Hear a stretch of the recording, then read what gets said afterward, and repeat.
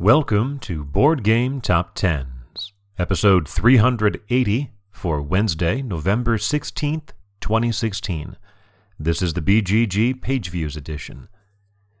Debuting at number 10 is Champions of Midgard by Ole Steinnes, published by Grey Fox Games with 17,495 views. This is a 2015 release from the designer of Police Precinct and is currently ranked just outside the top 300 on Board Game Geek. It's a Viking-themed worker placement game with dice, and the reason it has shown up here is that it was featured on Tabletop. After 2 weeks at number 10, moving up one spot to number 9 is Pandemic Legacy by Matt Leacock and Rob Davio, published by Z-Man Games with 19,808 views.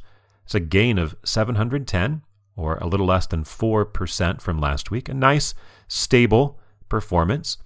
And this little run it's been on here the last few weeks has enabled it to claim 8th on the list of most weeks in the Page Views Top 10, passing the second edition of Descent. This week it is up to 47 weeks on the chart. Charting for the 32nd time, and returning after 20 weeks away at number 8 is Kingdom Death Monster by Adam Poots, published by Kingdom Death with 19,841. Only 33 views more than Pandemic Legacy. It is a nice gain of over 1,000 from last week, or 7%, but it was last week that it had its big jump up from where it's been in the 10,000-11,000 range up to about 18,000. It was number 11 last week.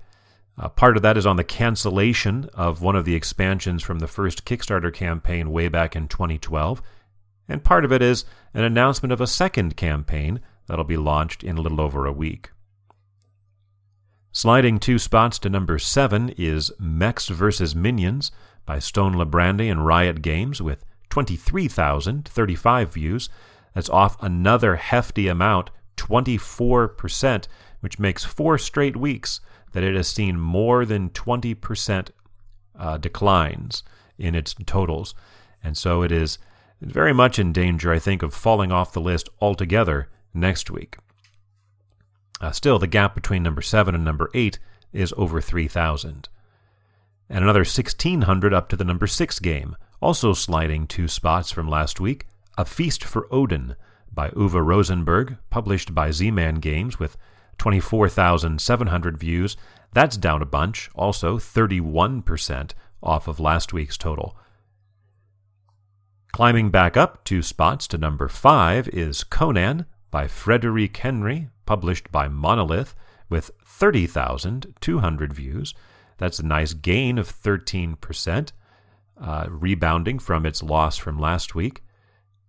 And the gap there, of course, over 5,000 between A Feast for Odin and Conan. Last week's number 1 tumbles all the way down to number 4 this week, Terraforming Mars by Jacob Frixelius, published by Stronghold Games with 33,220. Now that's a good page view total, but it is off almost 20,000 views from last week, or 37%, the largest dropper within the top 10. Terraforming Mars, of course, has been at number 1 for 4 of the last 6 weeks, and those other 2 weeks it was at number 2. So dropping to number 4, its lowest position in quite some time.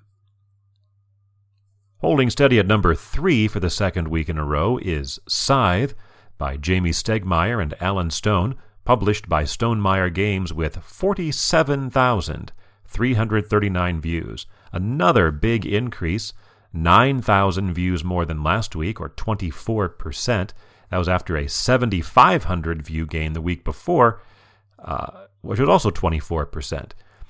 Maybe this is the effect of it having entered the top 10. There was a forum post about that last Wednesday, or I can't really see any other reason why it would have had such a big increase.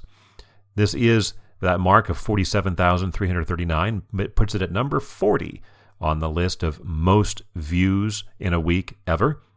And that means that it has actually claimed 13 of the top 40 spots on that list. It has been on the chart for now 30 weeks. This is its 30th week, and that is 16th most of any game.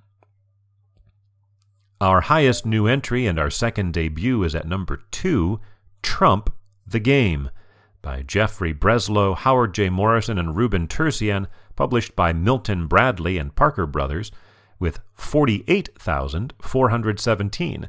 That's a very narrow gap between Trump the Game and Scythe of about 1,100 views.